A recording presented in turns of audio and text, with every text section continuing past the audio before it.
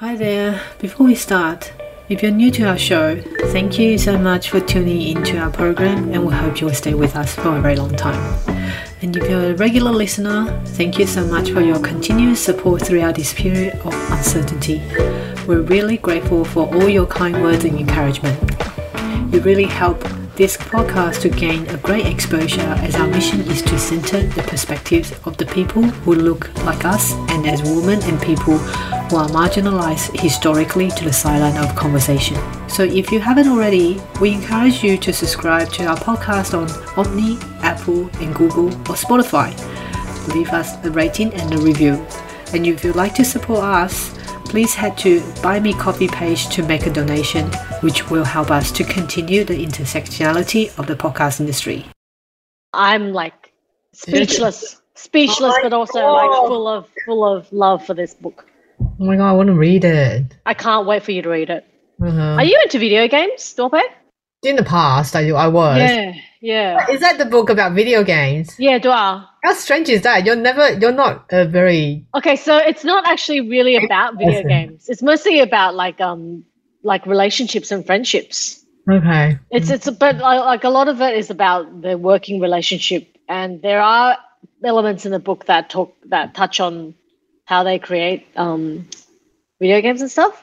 Mm-hmm. So, but it's just, oh my God, I can't wait to talk about it.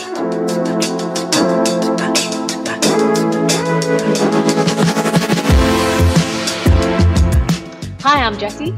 Hi, this is Helen. And we are Asian Bitches Down Under. 2.5 weeks until Christmas. You know, where people describe it as a kind of like dragging ourselves through, you know, the last few muddy weeks of the year, getting excited about the end of the year celebrations and all. But also, Helen, you're feeling the normal sort of routine fatigue that people feel towards the end of the year. I actually saw the study the other day that was published. It said that people actually get more exhausted. There's an exponential rise in exhaustion the few weeks before Christmas. I mean, it makes sense. We're about to hit summer. We're about to go on a big holidays. People are trying to just finish up the things that they need to finish up at work. Yeah. And you get the feeling of, oh, it's towards the end of the year. You look back and look at those crappy resolutions that you set up for yourself at the beginning of the year. Oh, really? You did that? No, I didn't. I mean, in my younger years, I did. And then you reflect on what you did the whole year. You feel like you've been busy, but at the same time, you haven't really achieved. No, I'm sure you have. We all tend to be our worst self-critics. I'm sure you have achieved a lot of things, Helen. I think I have never been one to construct New Year's resolutions. I don't think they work. But one of the things that I did hope to do, which I have managed to fail at this year, is to, and it's so easy. I don't know why I have failed, but it was just to keep a running list of all the books that I read. And so I started, and I think the last book I just basically add in a book on my notes app on my phone. But like I've managed to drop it off, and the last book I entered was a book I read in like April. So from April until now, I have stopped putting in the recording the books that I read. I think also, Helen, one of the reasons is because I don't finish books if I don't like them. Yeah, you don't. I don't, yeah. Yeah, if it's something that is not aligned to your literacy value, you just... No, I have high standards, yeah. I think the last, if I look at my books record from April, so from January to April, I read I think it was 25 books. Mm-hmm. So, yeah, and then I haven't kept the list since then. I have kept the list for myself. And well done. That's because I'm still a very old school person that I use apps and, my phone to record stuff. But I use my diary at the back of my diary. Yeah, nice. Notes. Yeah. I write it down, and every month I've been pretty consistent reading at least 2 books a month. So not as many as you. But I think just going back to that feeling of towards the end of year, I think it's particularly for us in the Southern Hemisphere. Most people celebrate, Christmas very different to us. with summer here on the East Coast. Australia is usually always going mad, with the weather, which is not unusual. We had bushfire and flood. The climate has been drastically different compared to our younger years. Also this week, what we were talking about just before we start recording, that this week the temperature has also fluctuated quite a lot. Yeah, Monday was 31 degrees, and today after I walk my dogs it's only 14 degrees at 9:30. So I think that kind of massive change does impact your body and mind. Yeah, absolutely. Yeah. So what have you been doing this week? If I look through my calendar, I had a very exciting week in that I attended and did my first ever film review gig. So yeah, that's awesome, and I'm very excited. And I was very excited going to the media screening for this movie, which is Frances O'Connor's directorial debut film called Emily, and it's basically a speculative biofiction of Emily Bronte, the elusive Bronte sister who wrote Wuthering Heights. And the titular character was played by Emma Mackey, and she's most famous for playing the role in Sex Education on Netflix. Oh yeah. Yeah, so I only saw season 1. I don't know why I didn't continue season 2. There isn't any reason I didn't. Why I didn't continue. I really enjoyed season 1, and I really like Emma Mackey's character. And I think I saw her in another movie called Eiffel. I think it was called Eiffel, or whatever the name of the guy who. Yeah, I think the Eiffel Tower is named after Giuseppe Eiffel or someone. And she also plays the romantic interest in that movie. But this one was excruciatingly beautiful and very sad and very atmospheric, and I enjoyed it. And the review I wrote will come out in Limelight. Very, very excited about that. How about you, Helen? What did you do this week?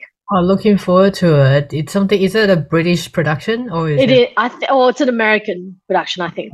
Yeah. Yeah. So this week, I don't know. I don't even know where to start. It's like one of those live inconvenience where you couple with heat. And you feel like so many things can go wrong on a certain day. This is just very a bit of trashy report of my own life, and I'll go on to what I've been doing. Oh, please. I love trashy reports on live. So I had to take our car for an inspection because the engines sound funny. And then my dog was limping on one of his leg, and we had to go to the vet, which is on the same day. And then we had another car issue, which is I still haven't found a smash repair, which the car functions pretty well. It's just a bit of inconvenience with the back door. Yeah. So it's a very bizarre damage to the back of the car. I feel like you're always having car issues. Is it a Subaru? Yeah, it's a Subaru. Why don't you just get a new car? I think Can you afford a new car? Because I have heard privilege talking here. I know. It's just I've heard Subarus have issues, and I think that if it's easier, you might as well get a new car. As in, not a new car, but like. Yeah, I know. Yeah, but I think it's also because we live in the place which has a very difficult terrain, and you know how driving up to my place is like almost going to mountain. The mountain, yeah, and we have such bad roads here. And we have tree branches falling on top of a car all the time. So there's a lot of damage. Yeah, hopefully we can get it sorted out before the holiday starts. And as for my work-wise, speaking of review, I don't know if this one is going to be coming out, but I am in support of doing a film review for the ABC iView for one of their projects. It's called Kaleidoscope Films, which are about 4 young adults films. So you know that most of our cultural consumptions, particularly TVs and films, are very American centric. Yeah. And sometimes we do discuss a bit of British productions. And being an Australian, I feel a little bit embarrassed that we don't talk about Australian productions. Yeah. And in public media platforms, there's certainly a lack of marketing for Australian work. So this week, I really want to recommend 4 young adult films. People can search it up, but for overseas people, I don't know where they will be able to access them. So ABC iView, the project is called Kaleidoscope, and the reason I want to recommend these films is that because they're both interesting for children. My daughter watched it with me, and they're very meaningful. They have very meaningful insights for adults as well. It's particularly for people with migrant backgrounds. Mm-hmm. So these 4 films are Gugu Na Gogo, Namaste Yoga, Vive's Silly Mango, and Yaz Queens. The 4 short films. They are about different lives in diverse contemporary Australian family, and they are stories about teenagers from diverse backgrounds. There's narratives on self-discovery, family dynamics, and friendships and struggles of cultural identity. So basically, these 4 films are great for both children and adults, as I mentioned, and it's more just representation. The film conveys a lot of stories about, I feel like I saw my younger selves in those films. And it's often that during our journey of growing up, a lot of things that we encounter, we found it hard to express. We couldn't find the words to express those emotions. I think all those 4 films pretty much lay out what we've experienced when we give me, what's the Namaste Yoga one about? The Namaste Yoga one, so the premise is about this 10-year-old Indian boy. He has a twin. The protagonist is the boy, but he has a twin sister, and there's a differences between the 2 siblings. The boy always feel ashamed and embarrassed about his own culture, whereas his twin sister is very open about her own culture, and she does a lot of Hindu dance, and she's not afraid of showing her her own culture and identity. And I found it funny that when they 2 bicker, the sister will call him a coconut, and the boy will call her a curry. You're so curry. And I think coconut, for those who doesn't know, is brown outside and white inside. It's same as banana. Sometimes we call ourselves banana. We're yellow outside and white inside. So that's how they bicker. And the short film goes through a process of how the boy rediscovers and claims his own identity, of learning his connection with his family through yoga. And also it really amplified. I think this is one of the good bit I like about this film is that it doesn't shy away of calling out white people appropriating yoga. Mm-hmm. In the film, there's a white teacher, in the kids yoga, and tell them that, oh no, you're not doing the right. I'm the right. Those things that we've seen before. I really love these 4 films and really want to recommend it to all our listeners. How long are these films? 25 minutes. They're very short. Kids can sit through them. So they are brilliant. So I hope that there will be more people seeing these films, and hopefully there will be more fundings and support for these filmmakers to continue to share their stories. Yeah, awesome.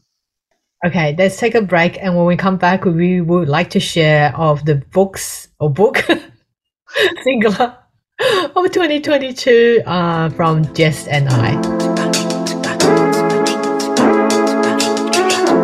Okay, so I feel very excited and also equally breathless about talking about the book I'm about to talk to you guys about. And it's a book that has made me feel things that I want to feel when I'm reading a book.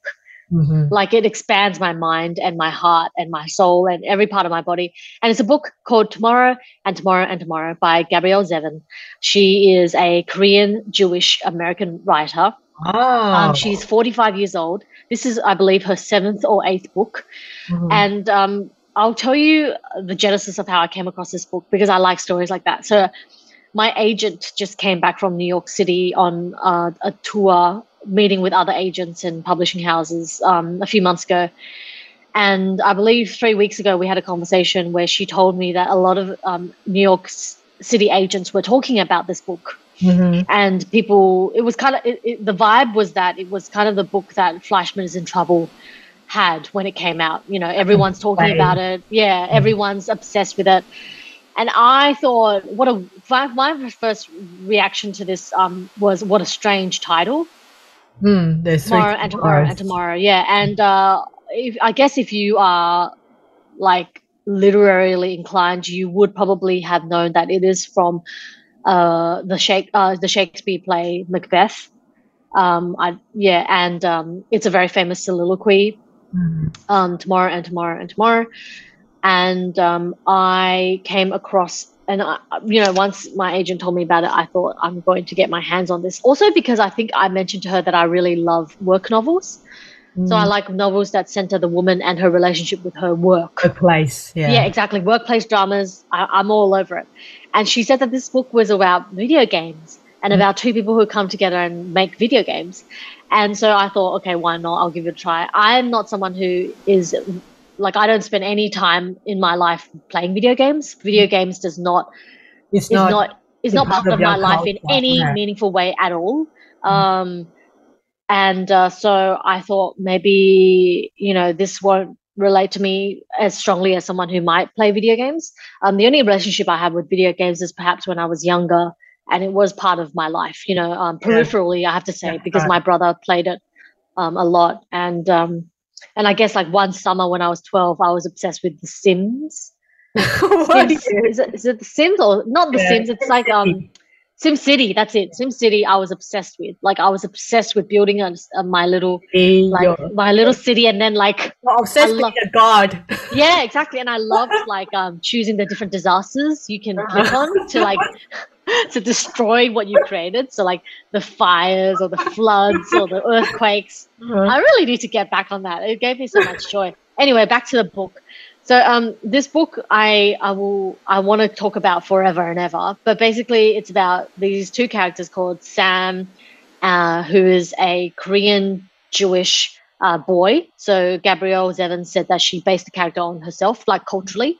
And he we meet him in the beginning, and he's in the hospital long term because he's got problems with his foot, which you find out later on there's some trauma that he has experienced that made him, put him into the hospital. And while he's in hospital, he's in the video game playing room, and then that's where he meets this girl, and they develop a friendship. And several years later, they meet up again in college. And what they do is they sort of are in love with each other, but they're so their friendship and their love of the shared love of video game is so incredibly strong that they feel really, really reluctant and vulnerable to risk being romantic with each other. And so they never do. They just keep on, for the next 10 years or so, they start a company together. They moved from Massachusetts to LA to run this company with Sam's college roommate called Marx, who is a Japanese Korean American. And this, like, I'm like 20 pages from the end, and I have been reading it, and I feel like there's like, when I read it, it feels as though I'm having some sort of it feels, I just I don't even know how to say it properly, but like, it feels as though I'm having this overwhelming emotional experience that makes me it inspires me to create something. So this book is very, very, like, if you're a creative in any sense, if you're an artist or a writer or a musician, this book will make you want to create. It's so inspiring. It's so luscious in the way that it tells a story of friendship in a very non-sentimental way. And the writing is super easy and beautiful to read. And I just can't recommend it enough. It's definitely the best book I've read this year, and I have very high expectations when it comes to books. I think the last book that touched me in this way was perhaps Rodham by Curtis Sittenfeld, which I think I read this year, but it came out 2 years ago. One about Hillary Clinton. Yeah, it's a reimagined life with Hillary didn't marry Bill Clinton. And I have so much love for this book. It's insane, and I just cannot recommend it enough. So it's called Tomorrow and tomorrow. And, Excuse me. Yeah, and what I want to say also is Gabrielle Zevins. So I spent perhaps 5 hours of my life listening to her interviews before I read the book. uh-huh. And Gabrielle Zevins talks about the way in which this book kind of started, the genesis, sort of the emotional seed for the book. And so in 2017, she wrote a modern love essay column. You know, the modern love, a New York Times New modern York love Times, essays. Yeah. So I used to love those columns, those essays. And she wrote one about how she is in her 40s and she is not married to her partner. And it's kind of like her essay about how she never feels like she needed to marry her partner. She never felt like she needed to sign a paper or have some sort of her relationship institutionalized by the state. And I'm not sure if listeners know, but when you write an essay for a publication, you are not in charge of the headline. So the people at the newspaper, they're the ones who create the headlines. And so Gabrielle Zevins, she had no control over the headline but of this essay. But the essay ended up being the headline ended up being called "The Secret to Marriage is Not Getting Married." Something like that. And a lot of people, she said, after she wrote this essay, a lot of people sent her hate mail, like saying, you don't know the meaning of true love until you get married. You're delusional. And then another person, and she said she also got a lot of comments that wrote to her and said, you don't know true love until you have kids. Yeah. And Gabrielle Zevins was Gabrielle Zevins just thought, that's like really mean. Not only is it mean, but very judgy, but also like she felt like it was really sad that a lot of people had thrust upon her this idea that she needed her relationships to be kind of mediated through the state, or for her to have needed to pass a series of tests in order for her to feel like a whole human being, in order to her to feel like she knows or understands what true love is. And so she thought she wanted to write a story in which the most special person in your life might not be your husband or your kid or your mother or your father. It could be someone like a friend, but it's just like we don't, because the whole role, or like the whole kind of position of a friend is so vague and so borderless and so kind of like it could, you could just, the way we use the word to describe friend is, it could be, when sometimes you introduce someone and you say, oh, this is my friend, but like it's a euphemism. So like it could be someone you're sleeping with, but like people just like very vague out of optics, they're like, oh yeah, I'm just going to say she's my friend. Or it could actually be a genuine friend. Like, you and I, we have, I know in my life, I have one of the strongest relationships I have is with, my friends, one particular man, who, Helen, every time I talk to you, I mention him. But and I just think Gabrielle Zevins has written a book in which she has made me feel seen and made me feel valid, because I know myself, I will never get married. I don't want to be married. I refuse it. Like the older I get, I think the more adamant I am that I don't ever want to be anyone's wife. And for me to experience this story where an artist has created this these two characters who find love and friendship and have it, and the way in which Zevins writes it, it makes me feel like it just like the best books, it expands my mind, it expands my heart, it expands my idea of what love can be, and I feel like I want to like print out a poster of this novel and like put it on every single poster. Like I want to put it on every single wall across Sydney and make everyone read it. That's how much I love this book. Oh my God, I hope that she will hear this. She must be very overwhelmed. I feel really I feel very compelled to write to her and say like, I think you should. I think you should. It'll be nice. I think as a creator, they will always love to hear, positive response from their readers. Going back to the discussion about love, I totally agree about how love transcends over how the state institutionalized like a marriage. I mean, even though I'm a married woman, but I do believe that people have choices. But then again, you think about it that a lot of people say that if you ask them why do they get married is because, you know, it comes down to the economic values of two people, and also there's a lot of legal shits around it. You know, if you have I know. rights, if you have the rights to inherit assets, or if you're not even talking about economic rights. This is the problem with same-sex couple in our previous generation, hopefully not anymore, that if you're not married, that you cannot access, you know, even personal items your partner passed away. Yeah. So there's a lot it's of atrocious. legal shits around it. And if I do get married, that will be the only reason. Yeah, so that I can see my husband in the hospital. You know, because I know that there are a lot of rules around that, you know, regulations. Yeah. And, you know, Gia Tolentino, she apparently decided to get married, as she says on Instagram, because for health insurance reasons. Yes, health insurance reasons as well. So I think if I ever got married, I would just not tell anyone. Yeah, I don't think I would just be like, not ashamed, but I would hide it. I would not let anyone. I would just continue to refer to my partner as my partner.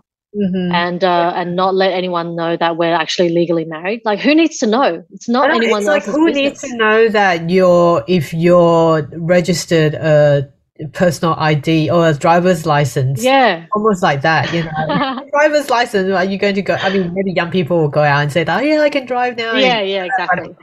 It's not something to really show off. I always feel like I had a wedding myself, but I always feel like a big wedding and announcing it to the world is a very bougie thing. It's a very capitalist kind of idea that you need to show it off. But yeah, I love what you said about Gabrielle Zevins. Gabrielle's idea and theory surrounding love, that you really don't need to be married. I mean, there's the choice for you, and let's not kid ourselves. Marriage for women, it's still very oppressive. Yeah, I know. Yeah, I just feel like when I heard her say the things that she said about wanting to live in a world where friendship is just as important as like a romantic relationship. Mm-hmm. 我觉得, I feel like in my life, honestly, and that's not at all to take away my relationship with my partner, obviously, but like just my friendships have been absolutely like the most important thing to me that has ever happened. Like, other people I know who have changed my life in profound ways, in a way that I just like, I cannot even put it anywhere lower than my, you know, romantic relationship. It just, that's not at all in any way to, you know, reduce the value of my romantic relationships, but it's just, romance is like so friggin' overrated. Mm-hmm. And this is really like, I have been using my highlighter to like highlight all my favorite bits in this book. And there's this one line where a character says that friendship is even better than romance or sex, something like that.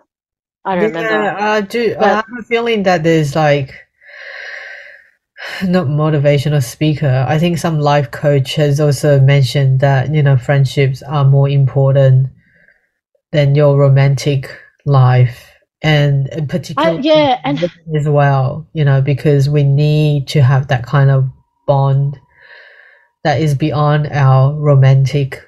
I just think that friendships are actually more beautiful. I think friendships are more beautiful than marriages, because people in friendships are not fucking each other, and so there's no power dynamics at play. Yes. You know, when you're just friends with someone, there's nothing there for you. You don't try and like play mind games with them because you want to screw them. It's just purely you love them. And, you know, like when you're married to someone, I feel like a lot of people enter marriages so that they feel like, I don't know, secure, right? They feel secure. They feel like people who sometimes get married so that they can feel like, okay, I have a guarantee that I'll wake up and there's someone next to me who will always fight for me. But because there's no legal framework around friendships, you don't get decided to get married to a friendship. There's no impetus. You choose, wake up every day and you actively choose to be a friend with someone without anyone forcing you to, you know. It's like, oh, I've got to go home to my wife because she's my wife, or I've got to do this for my husband because, you know, I'm because he's my husband. So I have to, like, friendships, there's no one forcing you to be in a friendship. So in a way, I feel like that's even stronger. Like when you actively choose to be with someone and to spend time with them every week or every day, it's like, I feel like that's way more meaningful and way more like way more your own personal sort of like it's like it comes from deep within you and not anybody else. It's not the state, it's not history telling you. The thing about a marriage is it's like weighted with so much history and so much, like you said, oppression for women. But like friendship doesn't have any of those baggage. You know, friendship, you just decide to be friends with someone and you keep turning up for them.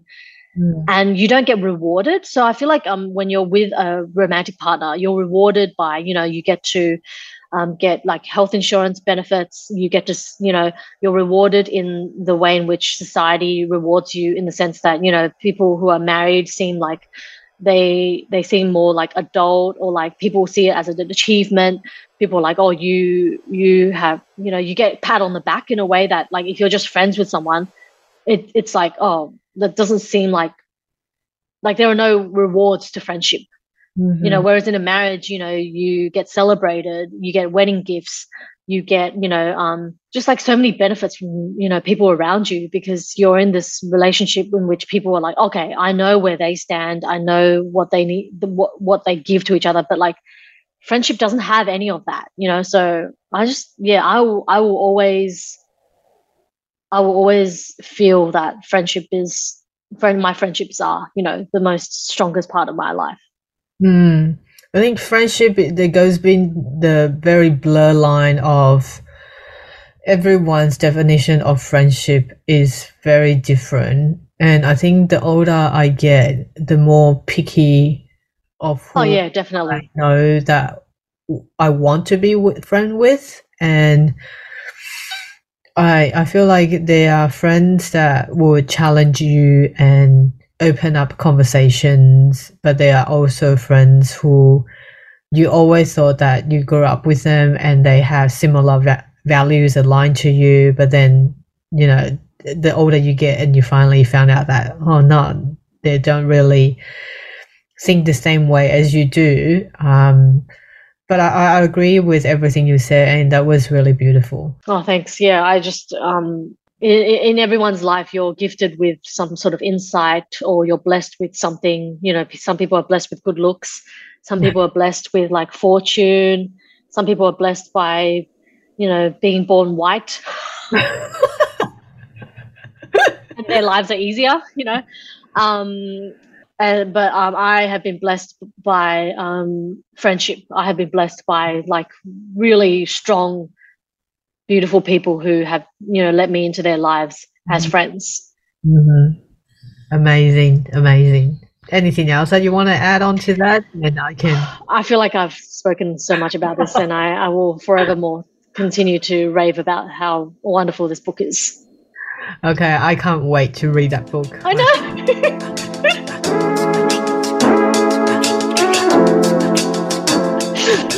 As for me, I have several 2022 best books of 2022 that I want to share.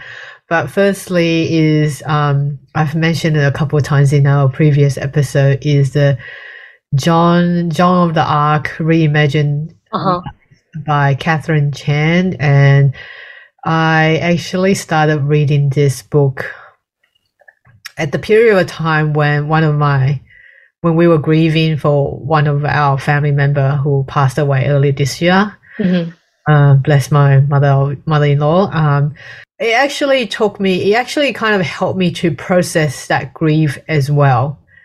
That knowing that I don't know how to explain this, but for me it was like kind of knowing that a strong woman exists in every place, and it exists, and they exist, in every period of time as well. And my mother-in-law was a very, very strong woman, and Joan of Arc as well. And I just love this novel because of how much that Catherine Chan wrote about her resilience, not just as a woman, but also as a sister as well. So I briefly mentioned it to Billy and Kyle when we were staying at Newcastle. How much I loved it is because she continuously, in this novel, that she held on to that anger, that she wants to seek revenge, not just because of the war, but also she's outspoken, and at the same time that she wants people not to fear her. The novel kind of prescribe her as a character that is, she will become a leader, not to be feared, but as being, not even to be admired, but she wants to have the same respect that for those who follow her. So it's so different to a lot of leadership styles that we see even up until now, that most who are leaders, they actually just want power and authority to have people under them fear them. And the way that she wrote this book is just so brilliantly, I can't recommend enough. There's actually a lot of books that I want to recommend, but this Wow. Okay. Yeah, You're like the opposite of me. You like a lot, and I'm like, there's only one book I want to talk about.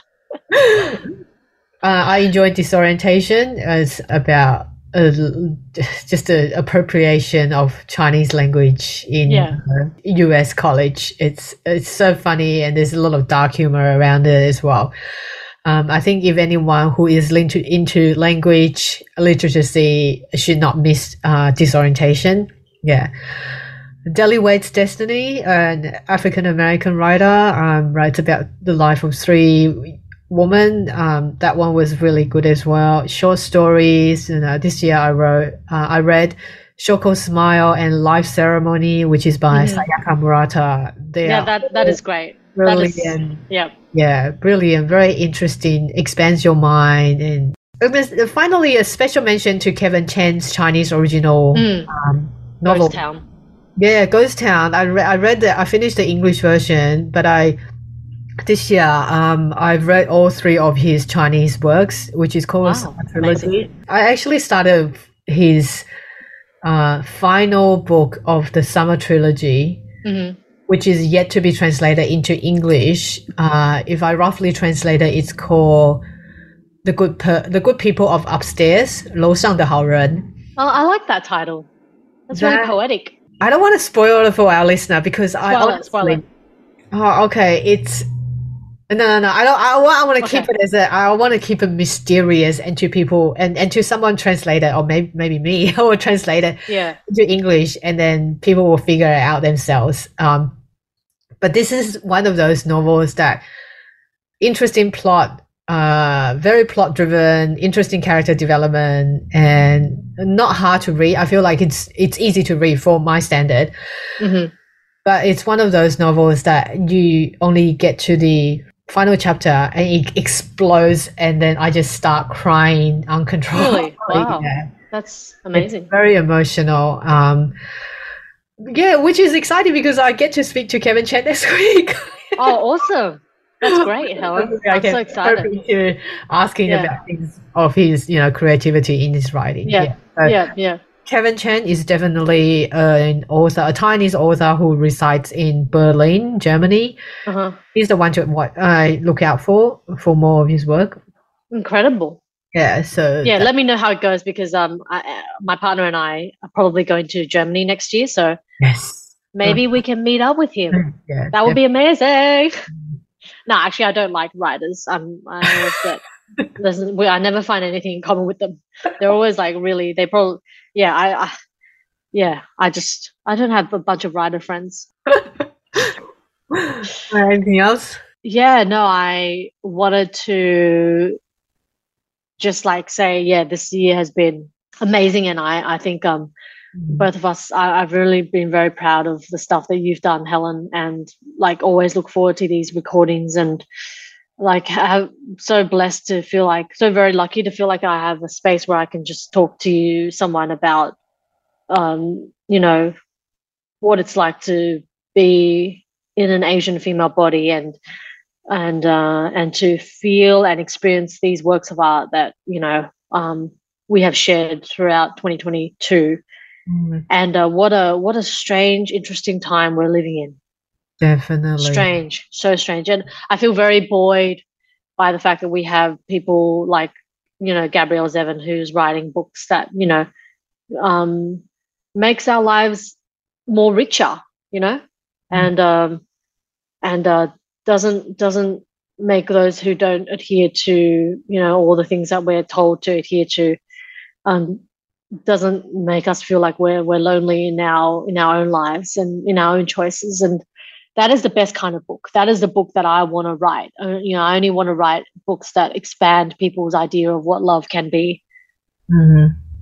So those are the list of books that we mentioned on this episode. I'll put them in our show notes, as well as post something on Instagram, probably. You know, I can't wait. Yeah, and you should tag Gabrielle Zevin.